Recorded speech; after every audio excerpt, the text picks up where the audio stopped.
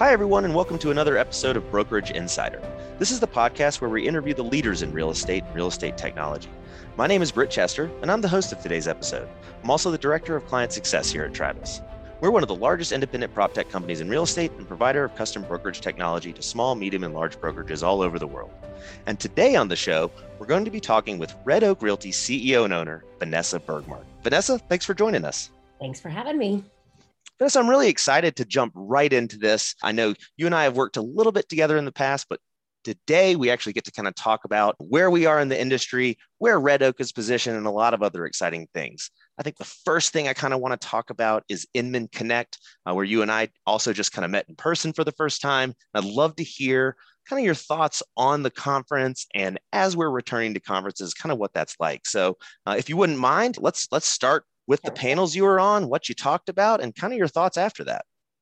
Well, I think it's funny that we worked with each other probably for about 2 years, and I spoke to you quite often in your former position and had never met with you in person. And I think that's the great part about Inman Connect is the meeting people in real life, right? So we know them in the social and digital media world. We've known them, you were in Colorado and we were working on projects and PR together, but I'd never really met you in person. And I think the relationship goes up a notch, and the network goes up a notch when you actually have that human interaction.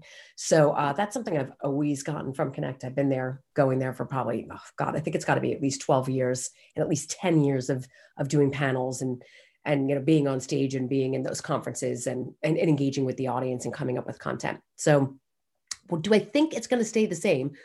Well, interestingly enough, I thought the format, I've been to a couple of conferences since, I guess the pandemic's not technically over, but since we, got out of lockdown. And I think what's interesting is they feel very much the same. We're wearing masks, we've got some social distancing and some weird plexiglass and things like that. But on a whole, I don't think the content has changed too much. And I don't think the values that you're taking away from the conferences has really changed. So I was actually surprised to see that it was very much the same as it had been pre-pandemic. I think the bigger question is, how will they change moving forward? To me, the content at all of these events has been somewhat secondary to the relationships that are formed, after the content has been shared and spread, and, the dinners or the grabbing drinks or the meeting up in the hallway, all those things are really where that is built. And I think that in my own career and within my own brokerage, I can say so many of my very strong relationships have come from the halls of those conferences, Inman Connect in particular. How do you think the content could change? One of the things I really had as a takeaway was we kind of have an opportunity to maybe explore new ground within the content. And so, in the past, everything's been focused on real estate and it's been focused in marketing. And I think the keynote speakers are always, sometimes Inman does a really good job of like pulling in these keynote speakers that are either residual or kind of ancillary to the industry, but can speak to real estate. And so I wonder how we can start to integrate like new content ideas. Were you kind of bouncing around any ideas?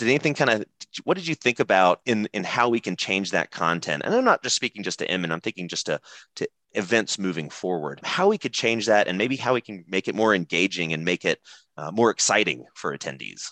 Well, I've always felt that there's not a deep enough dive. So you can very surfacely touch on some concepts, but then they never really get to go where it's almost like an episode of Schitt's Creek, right? Like you've got 20 minutes and then you're like, it's over. And I feel like that a lot of time at these conferences, they try to pack a lot in. So I think that they're hitting all these paradigms of conversation to attract more people to come. But they don't, in my opinion, really, they don't go deep enough. So I don't feel like I've sometimes walk away with this like brand new idea or got involved in a really good debate that kind of got that innovation spurring and had the thread of that content pull out into the night. And I think I would love to see that moving forward. I also think those big stages and these huge auditoriums, there's that personal connection is almost as lacking as it is on Zoom. And I would love to see content, frankly, the way, Matt Beal did it years ago. I don't know if you ever went to Hawaii Life's conferences, but they were very intimate. They were small, they were breakout groups, and they went deeper and they brought outside concepts in that were not just real estate related, but they were infused into real estate industry talk. So, I don't know if that's concrete enough, but I think going really, really deep, doing more workshops at conferences would be something that I think people would really get more out of. And then the folks that are there giving and sharing would get more giving out of. But again, I've never ran a conference and I don't know how that all works to make that happen. So there might be something in the P&L that makes that super inefficient. Some logistics there. I remember a few years ago at Inman, they had this data scientist, a guy named Ben Wellington, and he ran a blog called iQuant New York. And I remember him talking about open data in New York and the ability to download these troves of data sets that were, from the cost that parking meters make for a city to where it's like illegal to park in front of garages, like all these random data sets. And it had nothing to do with real estate, but he did this presentation on, what does Starbucks and the proximity to a Starbucks affect real estate value. And like, I just thought that was this really abstract idea. And I thought that was one of the more valuable takeaways I've ever had from an Inman event because it was so outside of the box. It had nothing to do with median sale price or list price or marketing. It was really just about taking data that is seemingly unrelated to real estate and applying it to that. And I thought that was a really creative way to connect two seemingly inconnectable ideas. And see, that's that right there is a perfect example of taking that and not making it a 20-minute talk, but then having a breakout session, or then taking that person and then maybe the next panelist or the next person that's speaking, put them with that and put these people on debating with each other and just pulling away threads of ideas that you can bring back to your own networks or your own brokerage or your own teams is kind of huge. So I would love to see these become more intimate, even if the price was higher, than having more people, a lower price, and less takeaways. I'd rather it be deeper, way deeper dive, probably more expensive and a lot more intimate. And I think you'll take more from it. My opinion. It could also just be the stage I'm at in my career where you're like, you want that golden nugget. Yeah. I mean, and you want to be wowed. And I think, I don't know, I'm not going to speak for everybody. I certainly can't, but I would say coming back to conferences now and coming back to events, there is that sense of excitement where it's like, I'm so happy to be seeing people. I'm seeing some people that I've never met in person. I'm seeing people that I've only talked to on Zoom. I'm seeing people that I haven't seen in a couple of years. And that is a lot. Like that is, almost an overstimulation of human contact that I've been yearning for. But now I also want it from those sessions as well. Like I want the knowledge, I want the information that's not being shared with me via video in that sense. Yeah. Well, I think one of the things that Connect does do that I've never seen in any conference nail it the way they do is really to build that community. I mean, they have it feels like summer camp. Every summer when you go back, every, January in New York, it feels like you are reconnecting with, some of the industry's best. So I think there's a real opportunity because the people and the players are there. It's just how do you weave out that really, really, really, those really good stories that changes the way the industry works when they go home from those events. If you were going to give anyone a tip, right? Like going to a conference, and we're using Inman as an example, but I think it's kind of any conference right now or any event. What would be your kind of tips and insights as to how to build those relationships, how to even start those conversations with people that perhaps you've never even met before, or you've only read about them? Because I think there might be even a little bit of an intimidation factor in, I've that person is constantly being interviewed, or they're in the press. I follow them on LinkedIn. I mean, how do you even just create that conversation? Is it a matter of walking up and saying hi? Should you reach out beforehand and try and touch base? What would you kind of advise, kind of newbies to in that sense? I mean, I guess I would, research, and if you're reading and you're following things and you like what that person has to say, yeah, I think if they're going to be at that conference, it really behooves you to reach out and try to make some time to see them or to spend any amount of time with that person if they're speaking there. And I think, in the past, if that's ever happened where someone said, hey, can I meet up with you? The best thing to say is why you want to meet up with them, something specific, because otherwise it's just hey, do you want to grab coffee? And I don't necessarily know if that's going to propel a person that may be getting several invitations or is on a tight schedule or is going there for their own connections and their own, meetups to take you up on that coffee or that, glass of wine. So it's really like, here's what I've been doing. Here's what I'm thinking. I've been reading your stuff, reference that stuff. And then here's why I would like to talk with you. And then you give that person the kind of the benefit of the doubt if they're not up for it, but you have a much better chance of converting them if you give them a specific, like, I'd like to meet with you because this is what I'd like to take away from a meeting with you. And a lot of people want, they want to be able to provide resources. These people that are getting up on stage aren't up there just because they don't have anything to say or give. They're usually people that want to give back and and get a lot from sharing information and sharing what they've learned with others, and then seeing others take those ideas and innovate with them. So most people would be open to it, but I think this being as specific as possible for those meetups, and then of course trying to grab them and book it ahead of time, as opposed to grabbing their arm and saying, are you free right now? Because 9 out of 10 of those folks are booked up solid when they go to these conferences. Yeah. And I think they got there also, they were networking. They were once the person at the event trying to meet people, and then they kind of worked their way up, and now everyone wants to meet them. So whereas I would love to sit here and talk about the conferences all day too, though, I want to kind of bring it back to Red Oak. And one of the things, I think I just read that press release. We were kind of talking about it before, talking about this in-house video production. And I'm a little bit familiar with this with Mika Dunstan's work, but talk to me a little bit about how Red Oak, and maybe this was an insight you got from a conference years ago, like, maybe it was an idea that you have gotten, but talk to me about this in-house video production and how Red Oak's really kind of like changing media and marketing materials, both for the agents and the consumers in that end.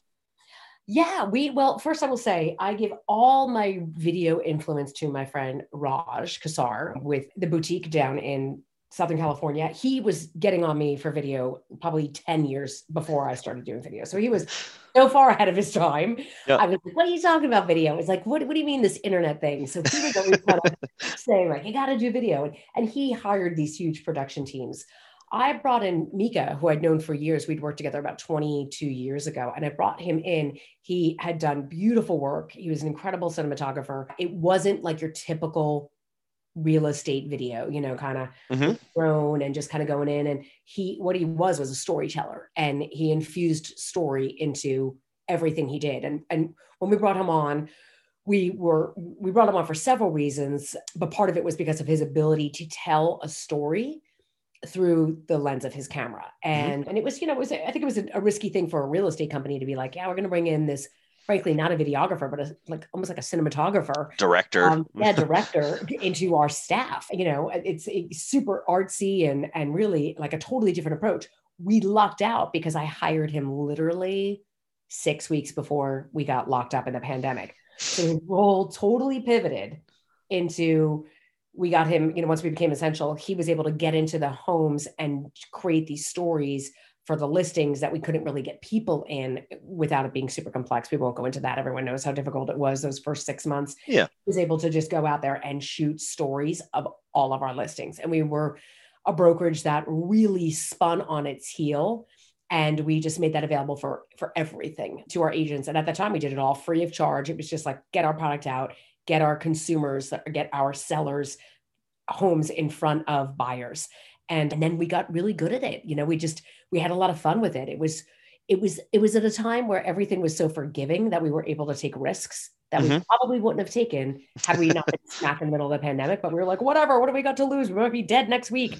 Go big on the video. So yeah, so he came in and did that. And now it's evolved into, how do we share the brand with, potential recruits? How do we share the brand with other businesses? How do we share the brand with consumers? How do we introduce our agents, not just our listings, to consumers? And it's just, the guy's book solid. He also does a lot of us, like for culture. We have our company kickoff, and every year he does a really incredible company culture video. That's always a surprise. We just came up with the concept the other night.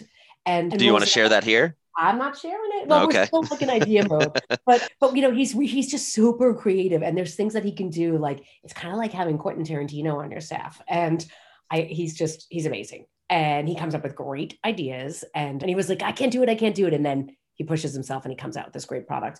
But what's interesting about even what he does is for a kickoff is it really kind of brings the tribe of Red Oak together. It infuses humor, it infuses legacy stories and futuristic stories, and brings all the characters and individuality of our agents out. And it kind of reminds you like why you're with this team and what your values are as a company. And it's so not corporate, because honestly, I think we'd all get fired if this was released at a public company. So we have a lot of fun with it. That's a fun thing about directing him as the CEO and owner. I don't have anyone to report up to about violations in our videos. But it's been a great thing. I mean, what I would say in all seriousness is video is, you got to think way bigger than just listings. Mm-hmm. Video is our agents. It's our staff team. It's our listings. It's our buyers. It's teaching people what goes on behind the deal. It's culture. I mean, the great part is now 2 years into it, we are infusing it into almost every single one of our platforms. Right. We train with it. We do our new agent training through it. We're actually rolling out our next office, and we are building out a whole high-tech green room just to get more in depth with video. You touched on something interesting there, and just kind of, I don't know if you breezed over it, but you said like recruiting and using it as part of that maybe recruiting model. So that kind of brings me to a question of like, how is that?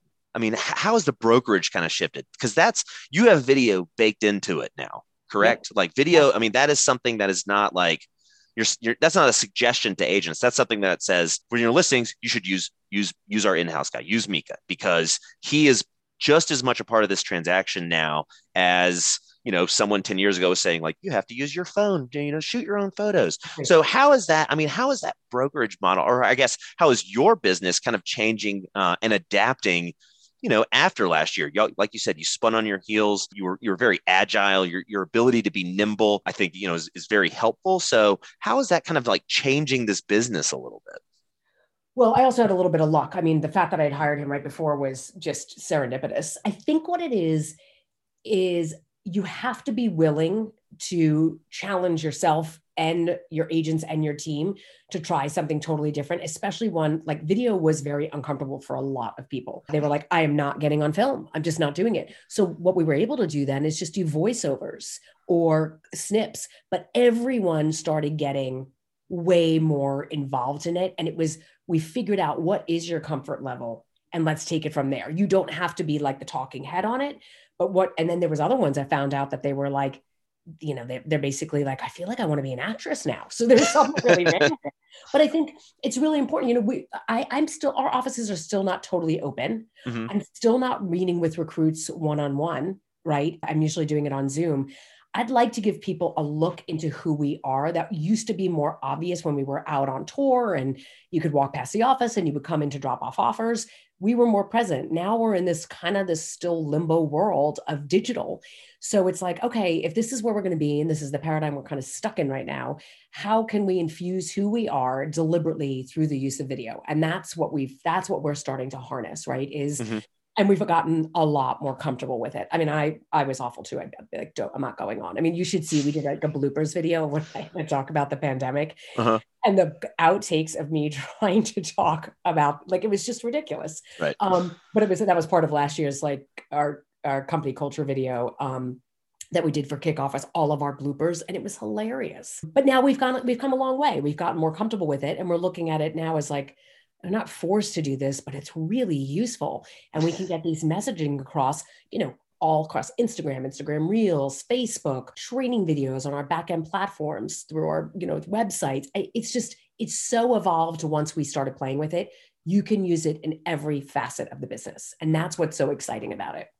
How do you drive that adoption to like down to all the agents? I mean, is that something that you have that's in your culture where it's like, and kind of from your leadership, like, are you able to say, we're going to start driving video. This is Mika and he is a director and he is great. I mean, how do you drive that adoption and really say, this is how we're shifting, and then get everybody on board with that? Because I think, I myself am stubborn and, we don't like change. So I'm just wondering, like, how would you drive that? Or I guess what was driving your, adoption for your agents with that? Well, one thing that we did do is, first of all, I am never going to tell my agents that they have to do something. I'm far too smart to push them. I always say they're pirates, and they are going to do what they'd like to do. And if they're not comfortable in any sort of platform, I don't want them to be in there. Mm-hmm. So what we did was find the ones that were comfortable. Mm-hmm. And then we did these, like I said, some that weren't comfortable. We did voiceovers. They were all under these blankets and they were talking, and we have outtakes of that as well. And then I, of course, started doing it. And I'm, I can talk, I can get on stage. I don't like being in front of a camera. I get really awkward. I was shiny. They kept on putting powder on me. And I was like, and I would show them. I was like, you guys, I'm doing it too. It's really uncomfortable. But I did a lot of like Instagram lives all through last year. And I just started getting more and more comfortable. And then they started seeing the successes with it with other agents. So they were like, all right, I'll give it a shot. So it was less about this is what we're going to do. And it was like, hey guys, we're going to try this out. Those of you that are interested, and there were some that just leapt on it and were awesome. Mm-hmm. And then over time, those that want to do it get on.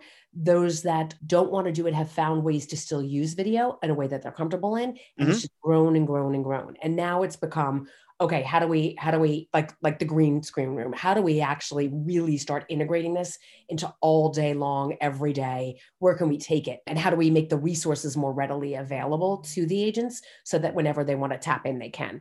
So it was not done by force. It was more like, hey, try this out. And then people were like, what's going on over there? Hey, who was in that video? And we did some fun culture videos, and people were like, I want to be in the next one. So they just kind of came in on their own. Yeah. And that's how they do it. And I'm sure it's helpful having someone like Mika on board who is like able to think creatively and also kind of adapt video for the agent and say, all right, if you're not comfortable on video, then let's try this instead. And being able to have a Oh, creative like that on staff, I think is incredibly valuable just because they're able to, they understand, they work with talent of all levels. I don't know, Mika's full professional creative resume, but I'm assuming he's worked with talent from experts to beginners. And I think when it look, comes to real estate agents, it's the same thing. he dealt with like true actors. So when the agents rolled up, he was like, these guys are cake, right? He's like, nothing could be. So he's really good at working with, but he's also very artistic. He's not your typical cameraman that goes in for a video shoot. Right. He will sit there and drive them through an 8-hour day for a listing.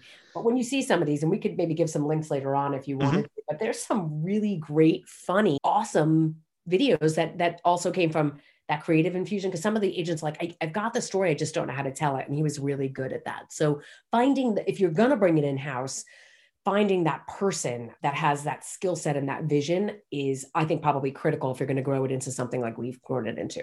Yeah. And I think that's also, kind of just jumping back to what we were talking about at events. It's like that's thinking outside the box. That's thinking like not just with real estate mind. That's thinking like, okay, there's someone out there who is great at storytelling, and let's see if they can apply that or look through real estate with that same lens. Mm-hmm. Totally.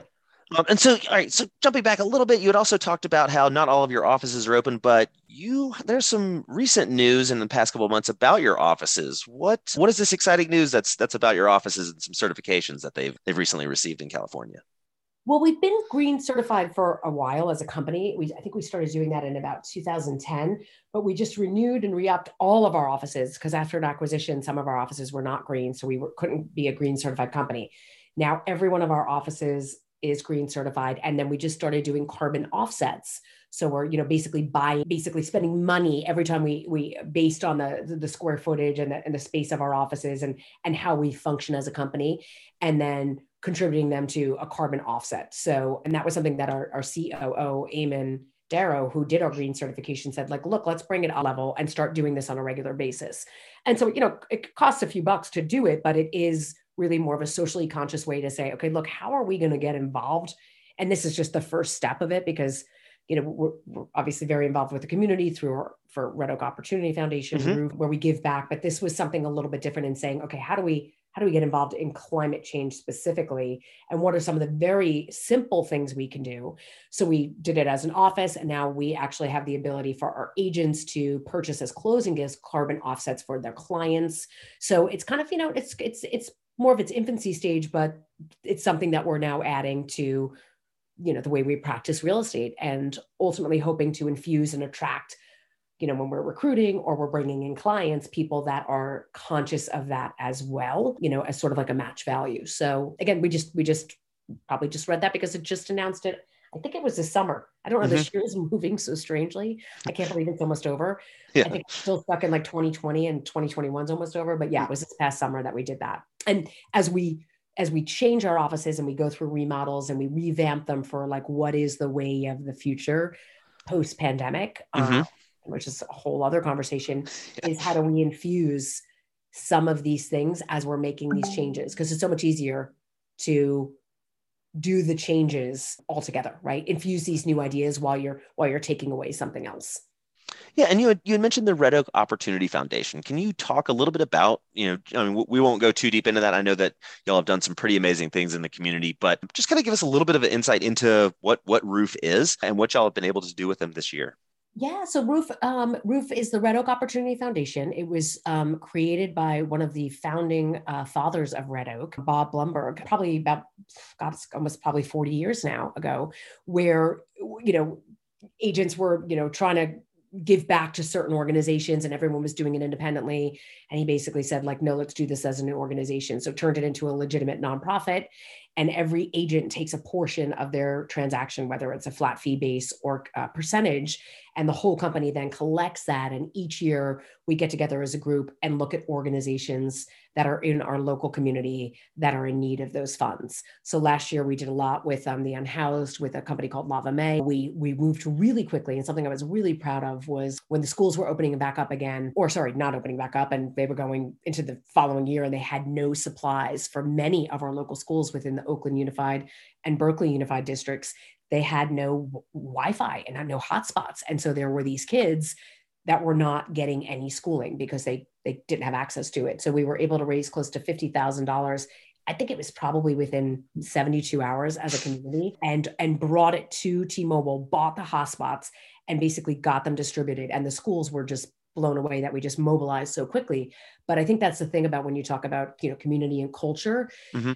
You see what a culture is truly like in times of chaos, and the pandemic was one of them, but times of need, of just how quickly it can mobilize because the values and the relationships are there. So that got off the ground very quickly. We were able to get this into kids' houses, and it just felt great. And it felt great that we were like, there was no red tape around it. The schools are trying to figure it out. I'm like, we will get the funds to you. We will go to T-Mobile. We will get this in people's hands. There's no catch. Like, let us do this. We're in sales. We got this. And then this year we gave to some, fire funding, we gave, oh God, I don't have the names off the top of my head, but like Yes organization, which, takes kids out of urban city and out of Richmond in particular and brings them up into the, Bay Area regional parks. So we're really involved in those things. And it's been a great organization. Everyone gets involved. Our clients get involved. The local industry gets involved. Our vendors get involved. And it's a core value of the company. So it's really exciting. And every year we have a lot of fun. The next 6 weeks, we'll have the managers and executive directors of each of these nonprofits tell us what they're doing specifically with the funds we gave them. And they usually somewhere between maybe $10,000 to, $40,000 that is going, and, sometimes giving a whole new position or adding a whole new program to an existing nonprofit. So it's really fulfilling work, and kind of, gives us a little bit of a moment to take a deep breath from the sales and the competition and the competitive nature of Bay Area, real estate, and get into like the core issues within our community. Yeah. And I'm sure we'll see, I'm sure Mika will do something wonderful with video on that. And I look forward to that. Let's take a step back a little bit now and let's talk about the state of real estate. I think there's a lot has changed, and there's a million directions this could go in, but I would just kind of love to hear, because we're coming right up on time, your insights into where we're at right now. We don't have to dive too deep, but just kind of curious to know how are you viewing the market right now? How are you viewing these market shifts, and really what are you paying attention to, and what are your agents paying attention to? Well, I think, again, community and culture is always going to matter. So I think the role of the brokerage, although it's shifting and there's different models coming in, who you work with, where you live, who you surround yourself with is still going to matter. So I don't think that trend, as much as we say like it's going digital, it's going to the cloud, it doesn't matter. Broker doesn't matter. Space doesn't matter. I still believe, I'm sorry, but I still see it mattering. I still see it mattering as long as we are human. Now, will it be mattering as much when we need these massive office spaces? Obviously there's going to be a huge shift, and we've been saying this for years now, but a huge shift away from that big footprint of space, Mm-hmm. and bringing all of the staff and agents and everyone into several locations all across, different towns and cities. I think that's going to become less and less and less. And I really do, because people are finding out that they work well, they miss being in the office, but they could live without being in the office all day. So that hybrid model is probably going to really be what matters moving forward. And I think then, because of that, how we use office space, how we use design space is totally going to change as well. How we integrate in an office is not going to look the way we did before. If people go in, they're not going to go in to sit in their little cube. So that is going to probably change. The way we're using our houses is changing, right? I mean, so there's these added components that we now is a serious consideration with how we live. I think we'll see the same thing at the office. As far as, I do think, iBuyers, as much as people might say, oh, Zillow's out of that race and we don't have to worry about this anymore. I do think that there's a shift in what consumers want and the ease in which they want something and the convenience in which they'll pay for. And I think when we talk about iBuyers and we talk about, convenience, it's a huge factor in a very busy world that people might take less to get more time back. So that model, interesting, that it shows up in Uber and Amazon shows up. I mean, we're starting to just say, yeah, I'll pay a little bit more because I don't want to get in my car and drive somewhere, or I don't want to make dinner, like all of those things that for ease is coming to fruition. And I think that will happen with iBuyers. I also think that, I think not necessarily one-stop shops, but I do believe that the consumer is going to be more demanding of the real estate agent providing more than just, contracts and negotiations. We've seen it this year. Earlier this year, we put out a prepping product called Enhance, where we partnered with a woman-led and woman-owned construction company for prepping homes. And now we've realized this is such an important part. It's been an important part, but it's an absolutely necessary offering to prep a house and bring it to design standard before you take it to market. So all these layers are coming on. And I think that brokerages are going to have to be able to offer a bigger suite of services than we've ever really thought that we needed to in the past. Video, marketing, legal, banking.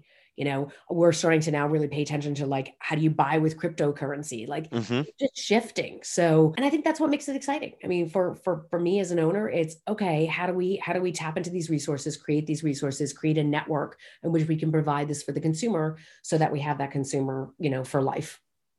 Do you think that's a demand of the consumer base? I mean, do you think that's where it's coming from? Like the kind of concierge service, right? Like if I'm going to see a home, I expect it to be not the home that this person might have been living in for the past 10 years. I want a designer to come in to curate it and make it for me. I want the video to speak directly to me.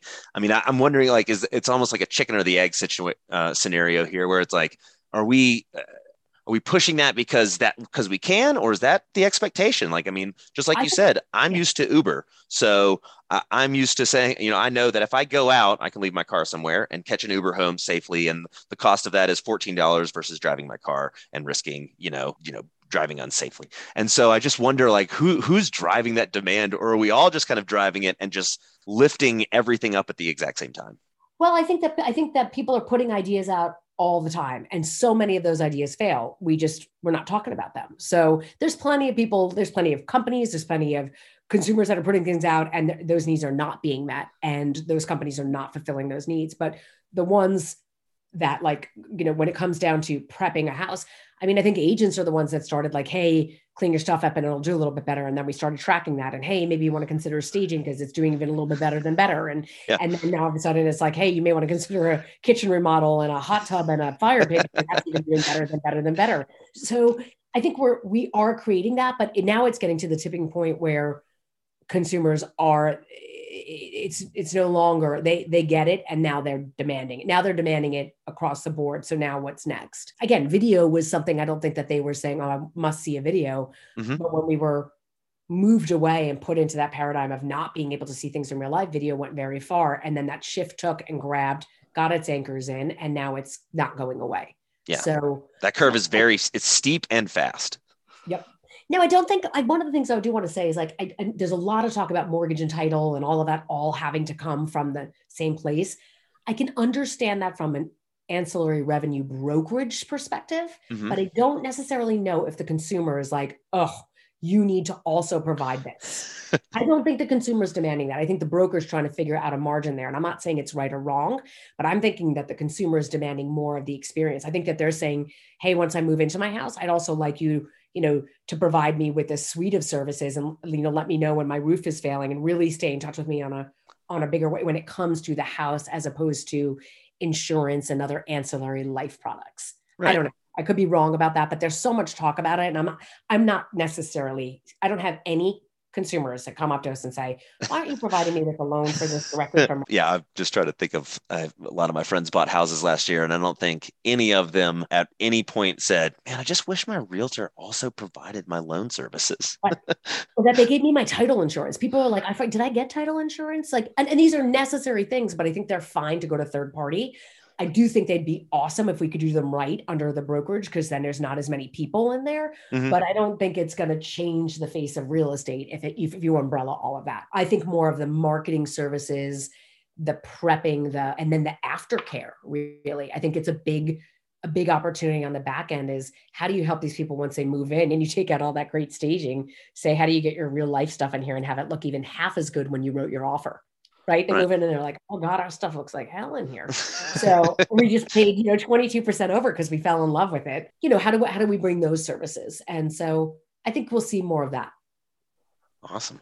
Well, Vanessa, we're right at time. And one thing we do like to ask all of our guests is, if you're thinking back, if there's one thing that you can look back on, within real estate, and I'm sure, there's a lot, you have a pretty long and storied career, but if there's one thing that you can look back on and perhaps change, I know I'm kind of putting you on the spot, but there's one thing that you could change, whether that's right now or even just going back in history and just changing one little thing, what would that thing be? Oh, that's putting me on the spot. What would I change? We always say, and this may not be the answer you're looking for, but I think of this often right after the 2008, crash. And mm-hmm. we always say we're at the top of the market. Real estate, no, it's never going to go any further. And I have been in it now for going on 20 years.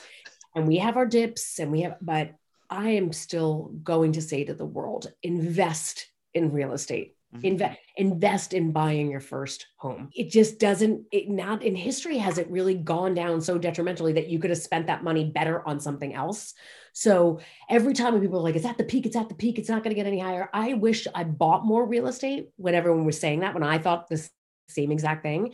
And then I would say, I wish people, I hold the real estate, because you think it's peaked in these other markets and it's never going to go up. And it continuously outperforms. So anyway, that would be the recommendation, is like, if I had gone back in time, I would have bought so many more properties myself. And I would stop this whole thing of now might not be a good time to buy, because in most cases it always is. Vanessa, I think that is incredibly sage advice. And I hope our listeners, if you're not already investing, then go ahead and do that. So you have been listening to Brokerage Insider. Today, we were joined by Vanessa Bergbark, CEO and owner of Red Oak Realty. Vanessa, thank you so much for joining us today. Thank you, Britt. Nice catching up. Nice catching up with you. Be sure to subscribe to Brokerage Insider wherever you get your podcasts, and look for a new episode every single Monday.